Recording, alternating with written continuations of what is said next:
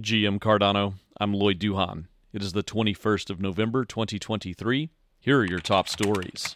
Should I say goodnight, Cardano? Today's episode focuses on the new partner chain Midnight. So let's get started. Wah!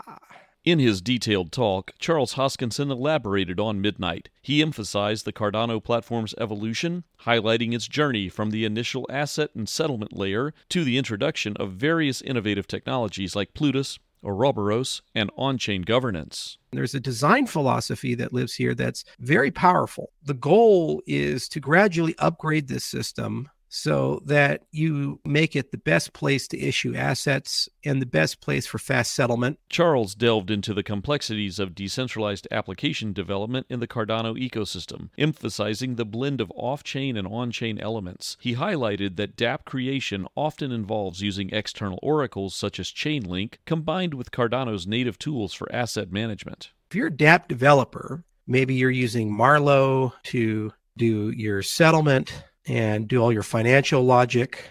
All of your ownership stuff is kind of managed there. And maybe you connect your off-chain and on-chain stuff with Plutus. A significant challenge arises when considering the addition of regulatory layers to a DApp, typically managed by off-chain providers for compliance with standards like KYC. Addressing this, Charles introduces the concept of the Cardano service layer. We want our infrastructure over time to gradually decentralize. And so wouldn't it be cool if we allowed people to build service layers inside the system? So these service layers are basically decentralized infrastructure. They are their own blockchain. They have their own tokenomics.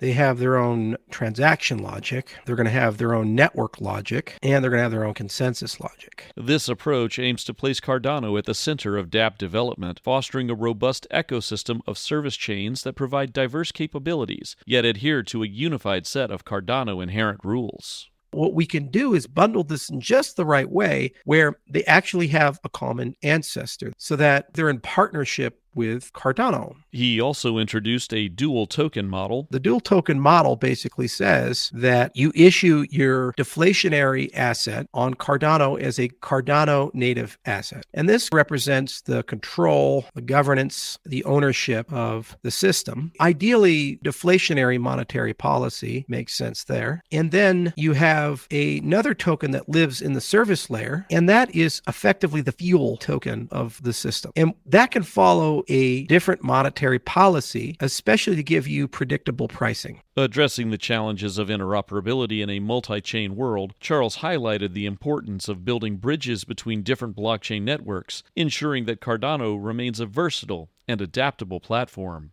We live in a multi-chain world. We also live in a world where interoperability is king. You have to have an interoperability strategy. The reality is Ethereum's not going to go away, and Bitcoin is not going to go away. And so you need some sort of mechanism of mechanisms to bridge and make other networks partner and care about your system. DApp Central also covered Midnight. Charles and Iran joined Chris and Fareed for a ranging discussion. Melanie, can you tell us more? GM Lloyd.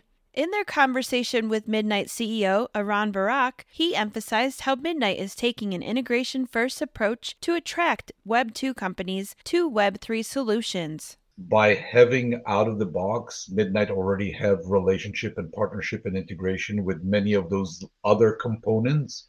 We are making it easier for customers to complete the journey. Through collaborations across chains and legacy systems, Midnight wants to provide the tools for a smooth transition to Cardano-based blockchain apps. This includes developer APIs as well as dual token support on its network. While still early stage, Midnight has already seen significant interest, with over 1,500 teams signed up to build on its test network after launching at the recent Dubai Cardano Summit. Rather than positioning itself as competition, Midnight seems to be embracing an integration role to expand what's possible on Cardano.